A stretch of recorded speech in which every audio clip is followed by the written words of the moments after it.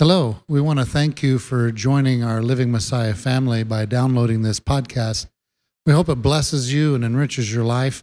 We also want to encourage you, if you can and if your heart is so moved, to support this ministry by going on our website, livingmessiah.com, and donating to help us to put these podcasts in every nation, every place, so we can bring these messages to change lives, to help people grow in the Word of God.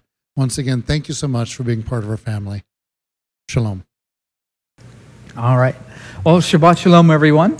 It's a wonderful day today. It's starting to really warm up here now. It's like April was like, we had cold weather, hot weather, cold weather. It's that schizophrenic, or how would you call that? Yeah, bipolar disorder month, right? Anyhow, so let me open in prayer and then we can get started here. Father Yahweh, we give you great thanks, Father. We do. We thank you for this wonderful Shabbat, a day that you have called out. And Father, we gather to hear from you, to get guidance from you, and Father, to lift your name up. Father, be with us today as we look at you, the words from you and the words from your Son, Yeshua. We thank you for everything that you do for us. Amen. So, first of all, I'm going to hold off on comments towards the end, because there's X amount that I do kind of want to get over, and I might kind of go fast, but at least I know I can get it in, and then that will give us something to, and then I do want to hear from you. So, and then as usual, when we do towards the end get the mic out there to people, it's like keep the comments on point, what we've went over, and kind of keep it as brief as possible you can, because there's many other people too. So today we're going to continue where we're at. A reminder, we're in chapter 20. We began chapter 20, but I want to remind you that Yeshua's train of thought from chapter 19 in Matthew carries on into 20, and actually much, much further. But so keep that in mind here. So last week, we read the parable and discussed it last week, this very parable. And it begins like this. The reign of the heavens is like a man, a householder, who went out early in the morning to hire workers for his vineyard. And when the workers agreed with the workers for a silver piece for that day, he sent them into his vineyard. So we went over that pretty much a lot last week. So, but like I was saying, 20 here, as it continues on, this is the same thought process came from 19, and it's going on. So we won't go into this parable again, because that's what we kind of discussed last week and went over.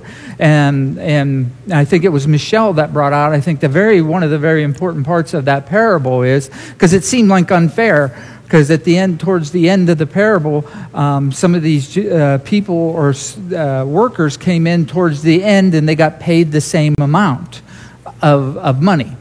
But what Michelle pointed out, and I think is very important, it's like, okay, they agreed. You agreed regardless, so don't grumble later. If you agreed on the contract, you can't come back and complain. Because that's what you agreed to. And I think in some ways that the underlying thing is covetousness is down there too, raising its head. But regardless, it's about the kingdom of heaven. All these parables begin this way, okay? So let's keep that train of thought in as we go on. So here's where I want to focus on. At the end of the parable of Matthew 20, 15 and 16, it says this: "It is not right for me to do what I wish with my own." So he's saying, I'm allowed to do what I want with my own money and give it to whom I choose. Or is your evil eye because I am good? So he's crying because you're not generous, you're angry with me. I'm being generous, and you're complaining to me that I'm being generous. Then he goes on to and this is where we're going to focus here. Hopefully I can get through all this, but this is awesome here. And it goes, and he says this: "Thus the last shall be first, and the first shall be last." And then he goes on, "For many are chosen, but many are called, but few are chosen." That's very powerful words. Okay, so So like the rich young ruler, looking to get into the kingdom of heaven, but didn't want to give up his possessions, okay, that was another parable right before this. They all are connected here in what he's saying, okay? It's strange here, we got this parable is about wages in some ways. I think you can narrow it down. They were complaining about this particular wage. So the theme is related to money, or maybe still or working for a wage, okay? So that connection between money and working is there. So, but here in this parable, we see it's like, really it's, working out one's salvation isn't nothing new. There's always something in here that you're going to do, because we're talking about the kingdom of the heaven here, that is here. So then it really gets a whole lot deeper when it is compared to the kingdom of heaven, and that's what I believe ultimately what he's trying to speak to us here. So keep that in mind as well. The parable again for the reign of the heavens is like a man, a householder, who went out early in the morning and had his workers work his vineyard. And I'm going to be throwing a lot at you, but hopefully it all come together towards the end. It's also about a vineyard. So we're going to look into what a vineyard is, or some of the terminology around a vineyard. So, but the very word chosen here, that is what I want to focus on. And that's where we can bring everything together based on that. Chosen, what does it relate to? Let's jump to another parable that holds this same phrase, okay? The first shall be last is used a couple of times, but only in these two places in Matthew are they paralleled with many are called and few are chosen. Okay, so they're only paired together with this, the first and last, only in Matthew. Two places. So I think that's significant, okay? And at least this is what I discovered. Many are called, few are chosen is unique to Matthew. Remember, Matthew is viewed by scholars, and I agree, it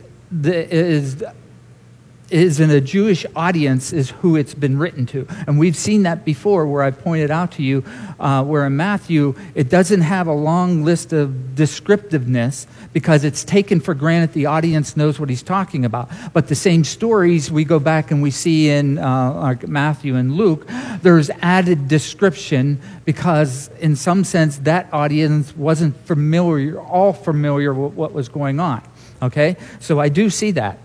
So Matthew 22 is where we will find this second phrase used, which is, but few are chosen. Many are called, few are chosen. And it is in Matthew 22:14. So, Matthew chapter 20 is leading up to, I'll give you a background. You have to know a background of what's happening where Messiah is at, right, at this point, okay?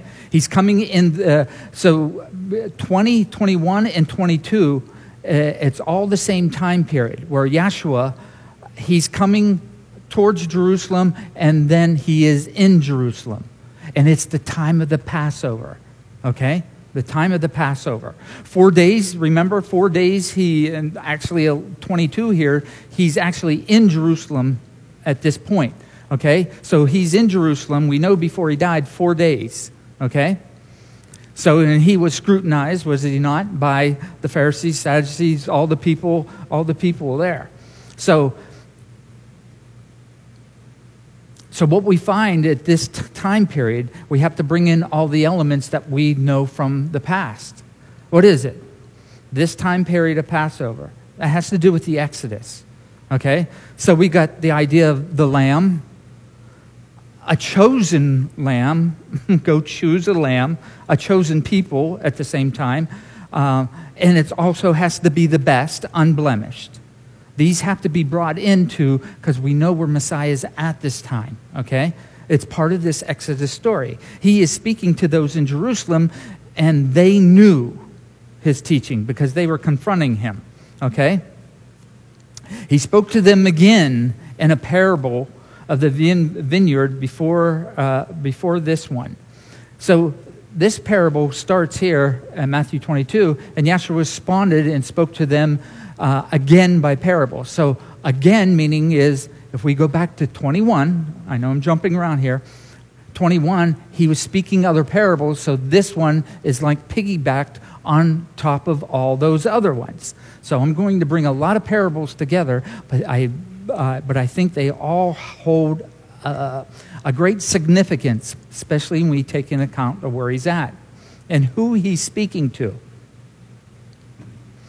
So this time period, Matthew 21, 28,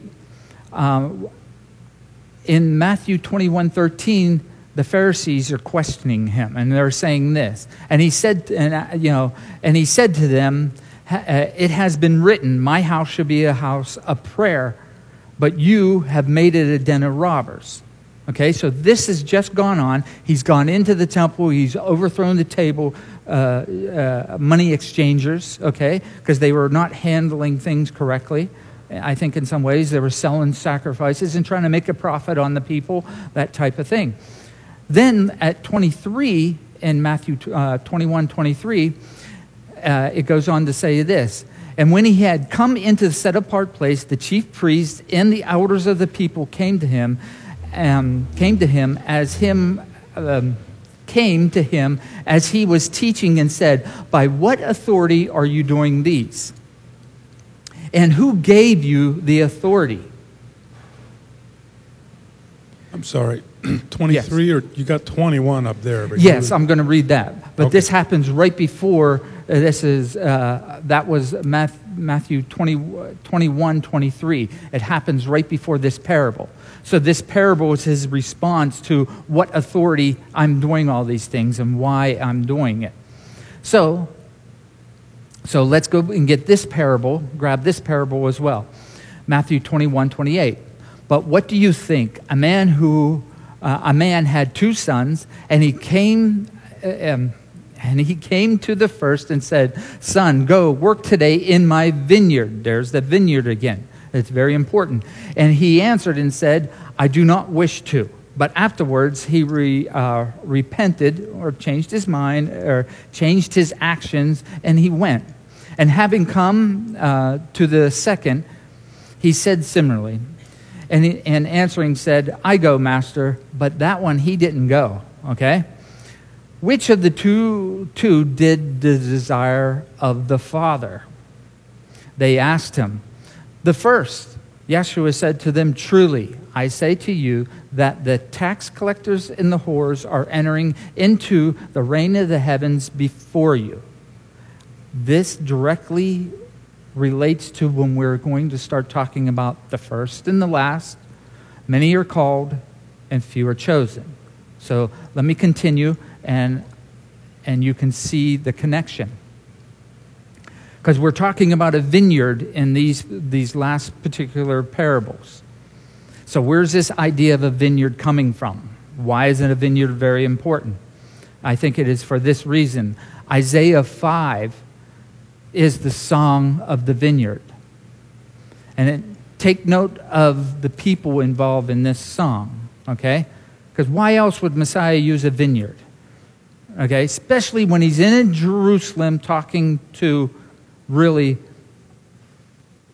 people that should be aware of who he was, okay? So Isaiah 5 says this, "Please let me sing to the one I love a song for my loved one. Regarding his vineyard, my loved one has a vineyard on a fertile hill. And he dug it up and cleared it of stones and planted it with the choicest vine. And he built a watchtower in its midst and also made a winepress in it. And he waited for the yielding of grapes, but it yielded rotten ones. And now, inhabitants of Jerusalem and men of Judea, please judge between me and my vineyard. What more could I have done to my vineyard that I have not done in it? Why? When I wait for the yielding of grapes, it did not yield. It yielded rotten ones. And now, please, let me inform you what I am going to do to my vineyard. To take away the hedge, and it shall be burned. To break down its walls, and it shall be trampled down. And lay it to waste. It is not pruned or dug, and thorn bushes and weeds shall come up. And I command the clouds not to rain on it. Here it is. The vineyard of Yahweh of hosts is the house of Israel, and the men of Judah is its pleasant plant. He looked for right ruling, but see oppression. For righteousness, but see weeping. Woe to those who join house to house, who add field to field until there is no room, and you are made to dwell alone in the midst of the land. This is all to show you what I believe Yahshua is trying to reveal in his parables, especially who he's talking to. Okay? In some ways, he is answering where he got his authority from, just by how he's answering. He didn't literally come and tell them, but didn't he just explain where he got his authority from? You know, the way he addressed them with a parable about the vineyard, which they would know what the vineyard was about. So back to Matthew 22. Many are called, few are chosen. See how this is still playing a part in this, I hope. So, Matthew 28. This we have to go over. Matthew 21:33. Here another parable. This was a certain man, a householder, who planted a vineyard and placed a hedge around it and dug the winepress and built a watchtower. So we went over this and we see how this is connected to what is in Isaiah. So, something else to add in here. Because right after this point, later on in verse 42, he says this to them at this particular parable. Yahweh said to them, did you ever read the scriptures? Or Yahshua said to them, did you ever read the scriptures? The stone which the builders rejected has become the chief cornerstone. This was from Yahweh, and it was marvelous in your eyes. Why I'm bringing this up? Because in these two parables, especially that one parable here about the good son going here, and or the one son doing it, and then the other son not accomplishing the task, saying he would. Well, right amongst there, Messiah quotes this. And what makes this very important is because this idea of the chief cornerstone, this is a small rabbit trail, but it's related to the allness of big picture. You'll have to go to Psalms 118 because Messiah is quoting it right out after he's speaking about his vineyard. What I found is when Messiah is talking about the vineyard, I'm trying to keep on the one path that I see. But I got to tell you at the same time, there's these several things that Messiah is in his speech is doing that are branching out and coming all back together again. And I know I might be confusing as it is, so I'm trying to stick real close to what the point that I want to get. But there's a lot that branches out, so you'll have to go back and read that psalm. So what else is interesting in Matthew 21?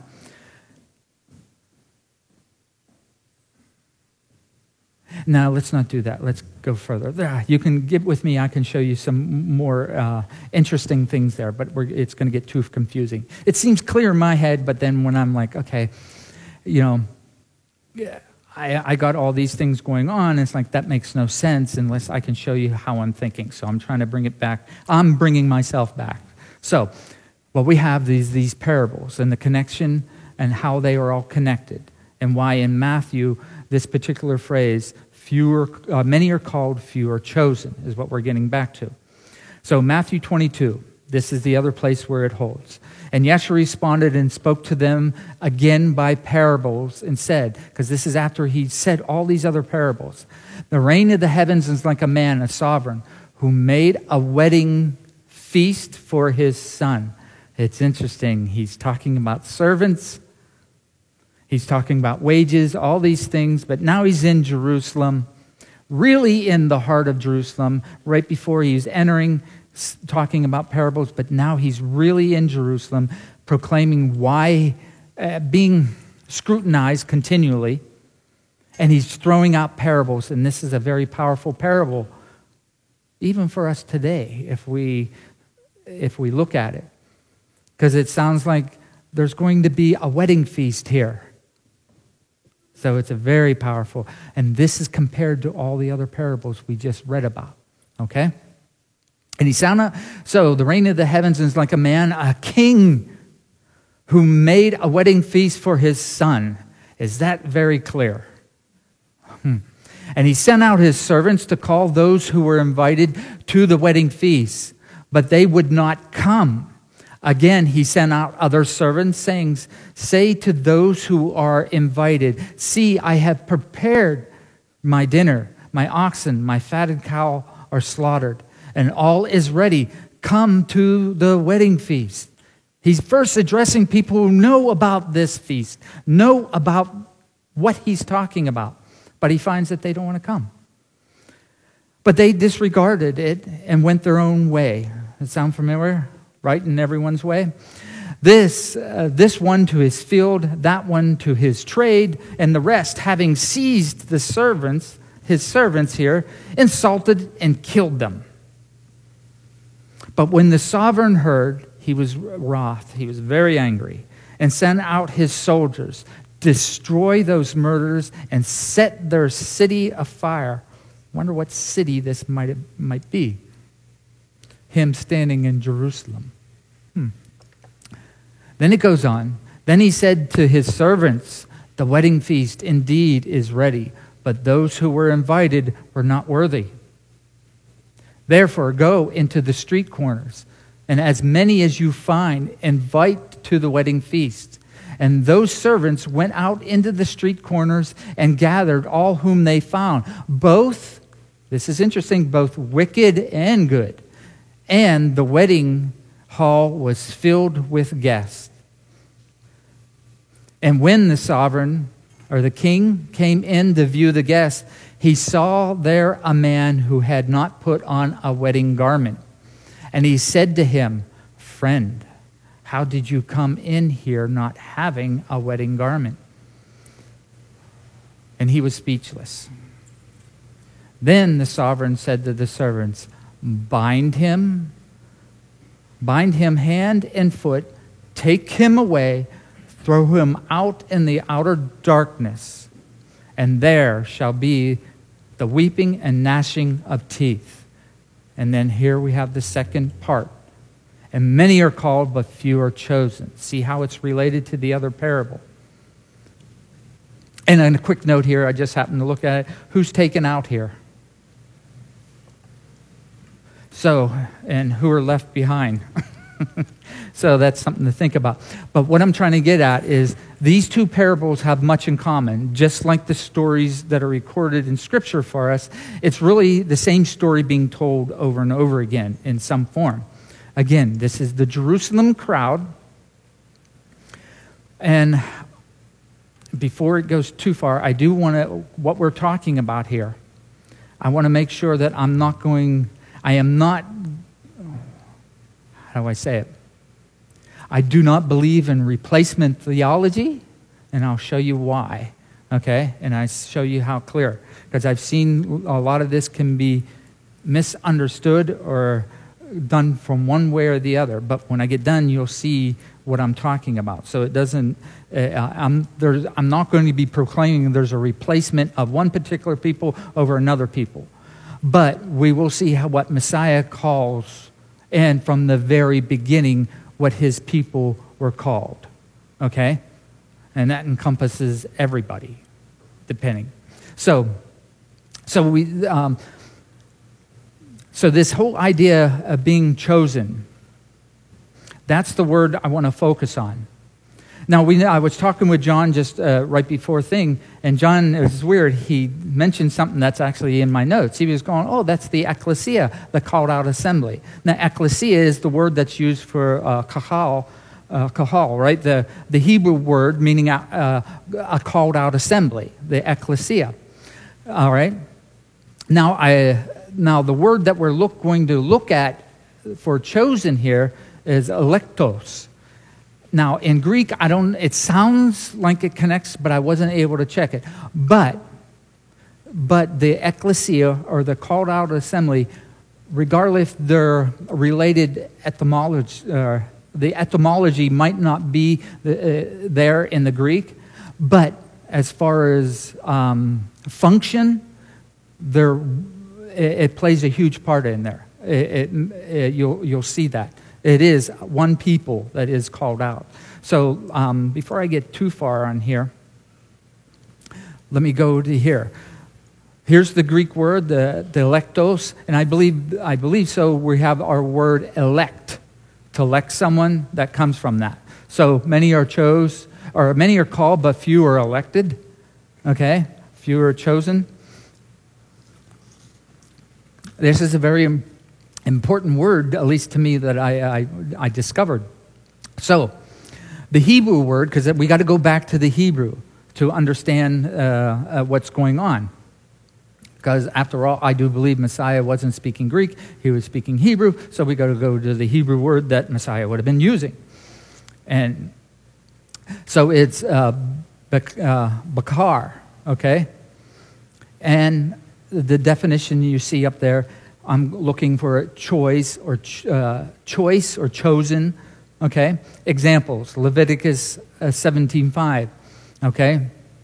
And it shall be that the rod of the man whom I choose buds, and shall rid myself of the grumblings of the children of Israel, which they're grumbling against me. So here we see this idea of choosing a particular thing.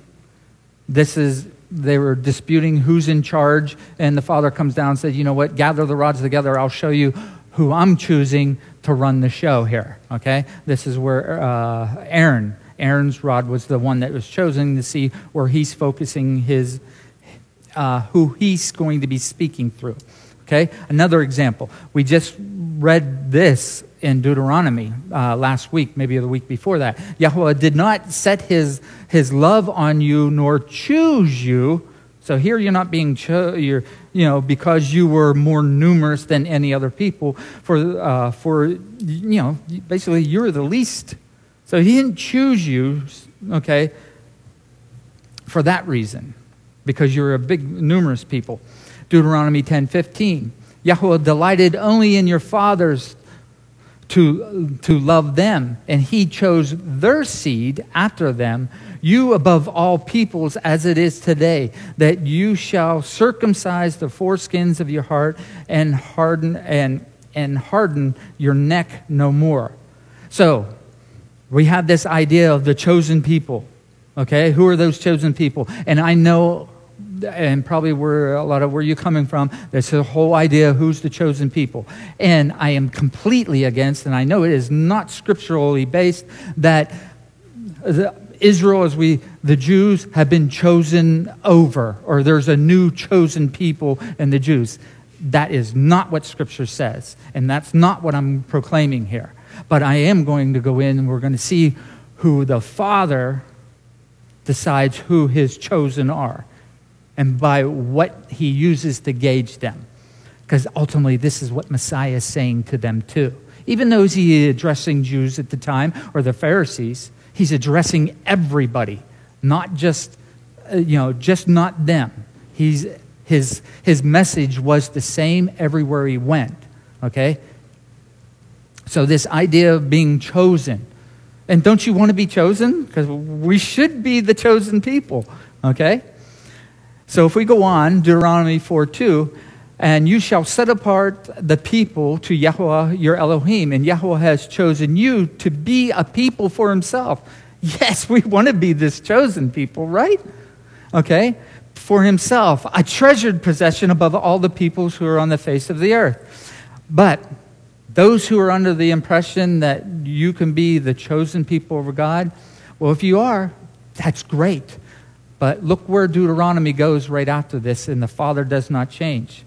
Do not eat whatever is abominable, comes in right after he describes his chosen people. So any chosen people of God, he doesn't change. And I don't need to go on and on to make my point there. So anyhow, let's continue on. Deuteronomy 14:23. And you shall eat it before Yahweh your Elohim in the place which he chooses to place his name there. This is over and over again. He chooses Jerusalem. Jerusalem is the capital of the world, of the universe, okay? And it always will be. That's where he chose. It's quite clear over and over again in Scripture. But all this to show you that it's a simple word, choosing something and choosing it, okay? The Greek has the same definition, but there's something more that I do want to bring out here. Well, here's another thought. Mark 13:27, and he shall send out his messengers and shall gather the elect or the chosen from the four winds, from the outer parts of the earth and the outer parts of the heavens. So there's a positive thing of that simple idea of being chosen, okay? Because you do want to be chosen. And wasn't you called out too? So here's what I think Messiah, at least what I believe was going on. We have this word Bakor.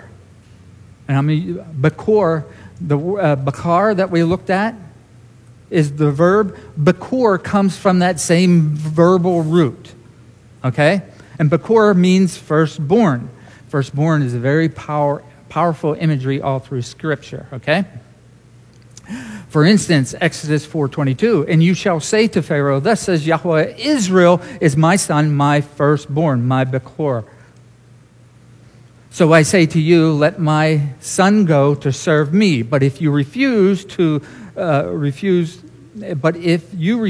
let him go, see, I am killing your son, your firstborn. Now remember, Messiah's speaking this parable. Did you have a comment? I have a funny. What's that? I have a funny, but I don't want to interrupt your flow. Oh, go ahead. So in Spanish, and people will correct me if I'm wrong, buckaroo is cowboy? A buckaroo? Yeah. Right. Bacaro? Isn't that cowboy? Buckaroo, I've heard it, but I don't know. English borrows a buckaroo from Spanish cowboy. Oh, yeah? So he's saying to Pharaoh, let my buckaroos go. Let my buckaroos go. Bacaro. Let my Bacaro cowboys go. All right. But it's interesting. You see the relationship that's going on here? Remember, Messiah is in Jerusalem at the time of the Passover with his memorialization to the Exodus story, which the firstborn of Egypt died in the place for the firstborn of the Hebrews who came out. And then later on, the idea of the firstborn of all the males, animals, and children are to be dedicated unto Yahweh. Exodus 13:2, the set apart to me all the firstborn, the one opening the womb among the children of Israel, among man and among the beast, is mine. And Moses said to the people, remember this day in which you went out from Egypt, a different system other than the fathers, out of the house of slavery, where there's slavery, but he's bringing you to freedom. For by strength and by hand Yahweh brought you out of this place, and whatever is leavened you shall not be eaten. So you can see the time frame again. To me, it matches up exactly where Messiah is at and why he made this phrase. Many are called, but few are chosen.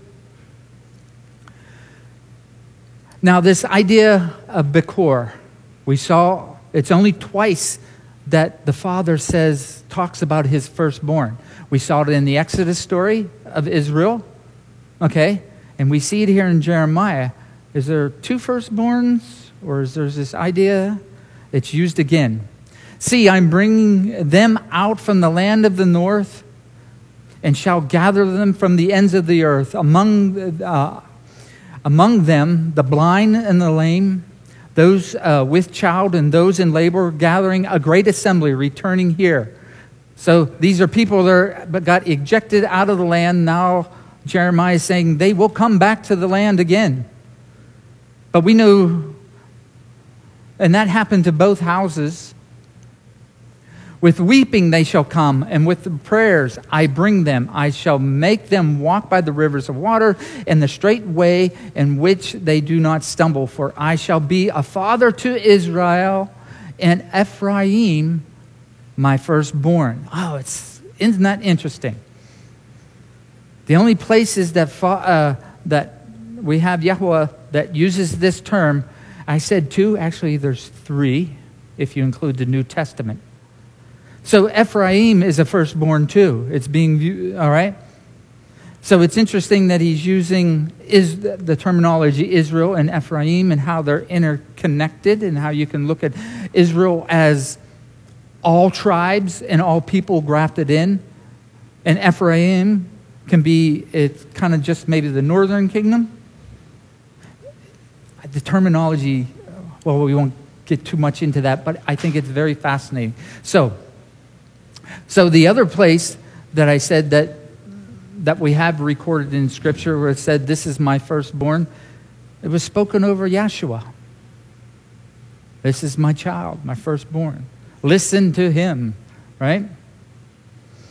So I can't help but think this, what was in the back of their minds, the relationship of the firstborn, the time of the season of the Passover, the last few days before the crucifixion. Okay? The relationship between chosen and firstborn, and then all about the wedding feast. The last few days before the crucifixion, this is what he's talking about. So many are called out, but few will be the chosen, is how I see it. There's going to be many called out because they were called out of Egypt, but they didn't really let themselves be chosen. Yes? Can we ask questions now? Sure. I think I get it. What's that? I think I get it. Okay. So many were called out of Israel, 12 tribes, 13 tribes really, plus the mixed multitudes, but only some of those are buckaroos, Ephraim, firstborn. Yes. So he's selecting, and then he's refining his selection, and called out to the Bakaros or the firstborn. Is that how you get it? No, I do. See, he made a call out to people to be called out. And then from there, there's even more of a calling out that's going on. So let me continue with this real quick, and then we'll take another comment. Give me 1 second. So what I just said, many are called, but few will be chosen. Okay? Because you want to be chosen. We see this whole idea of being chosen. He chooses a people that will be obedient to his commands and teachings and instructions. That is Torah. That's why he called you out to be set apart. It's the remnant that chooses to say that the old law of Moses is not done away with. You see what I'm saying that's going on here? It's one thing to work. It's one thing to work this out in your lives, and I believe it's another thing to say that everything in the past is done away with. His commandments are done away with. You see what I'm saying? It's one thing to say we are looking at it and we are going to struggle through it and overcome it, but I think it's completely another thing to say it was done and you don't need it. Yes? So what you're saying is many were called, so he called this group, but few are choosing back. Few are choosing to follow. Is that the way this word can be looked at? That's what I believe. I believe there's this idea, many are being called out, but what's going to be chosen out of what's been called out. We just saw the wedding feast. Okay, eventually in that wedding feast, we saw the wicked and other people were called, along with the wicked, to the wedding feast. Okay, so they were called out, they were invited. But when it got down to when that wedding feast started going on, not all of them were chosen. It kind of ties into the parable of the two sons, too, where... Yes. That's why I put that in there. Go ahead, John, about well, that. it's the... Obviously, the one that did the thing was... And he acknowledges it. That's the one who did the will of the Father. But the first one, sort of like, well... I was thinking about... the Torah's been done away with. My commitment to doing what I said I was going to do, that's kind of weighing, that's their attitude. They talked, but they didn't do it. True. So, it is one thing is to work out in our lives, and another to say it's not for me today, okay? I believe that's very dangerous thinking and erroneous theology as well. The Spirit, take this for instance, if the Spirit is a Echad one, meaning one, and that Spirit is, was, is, and will be,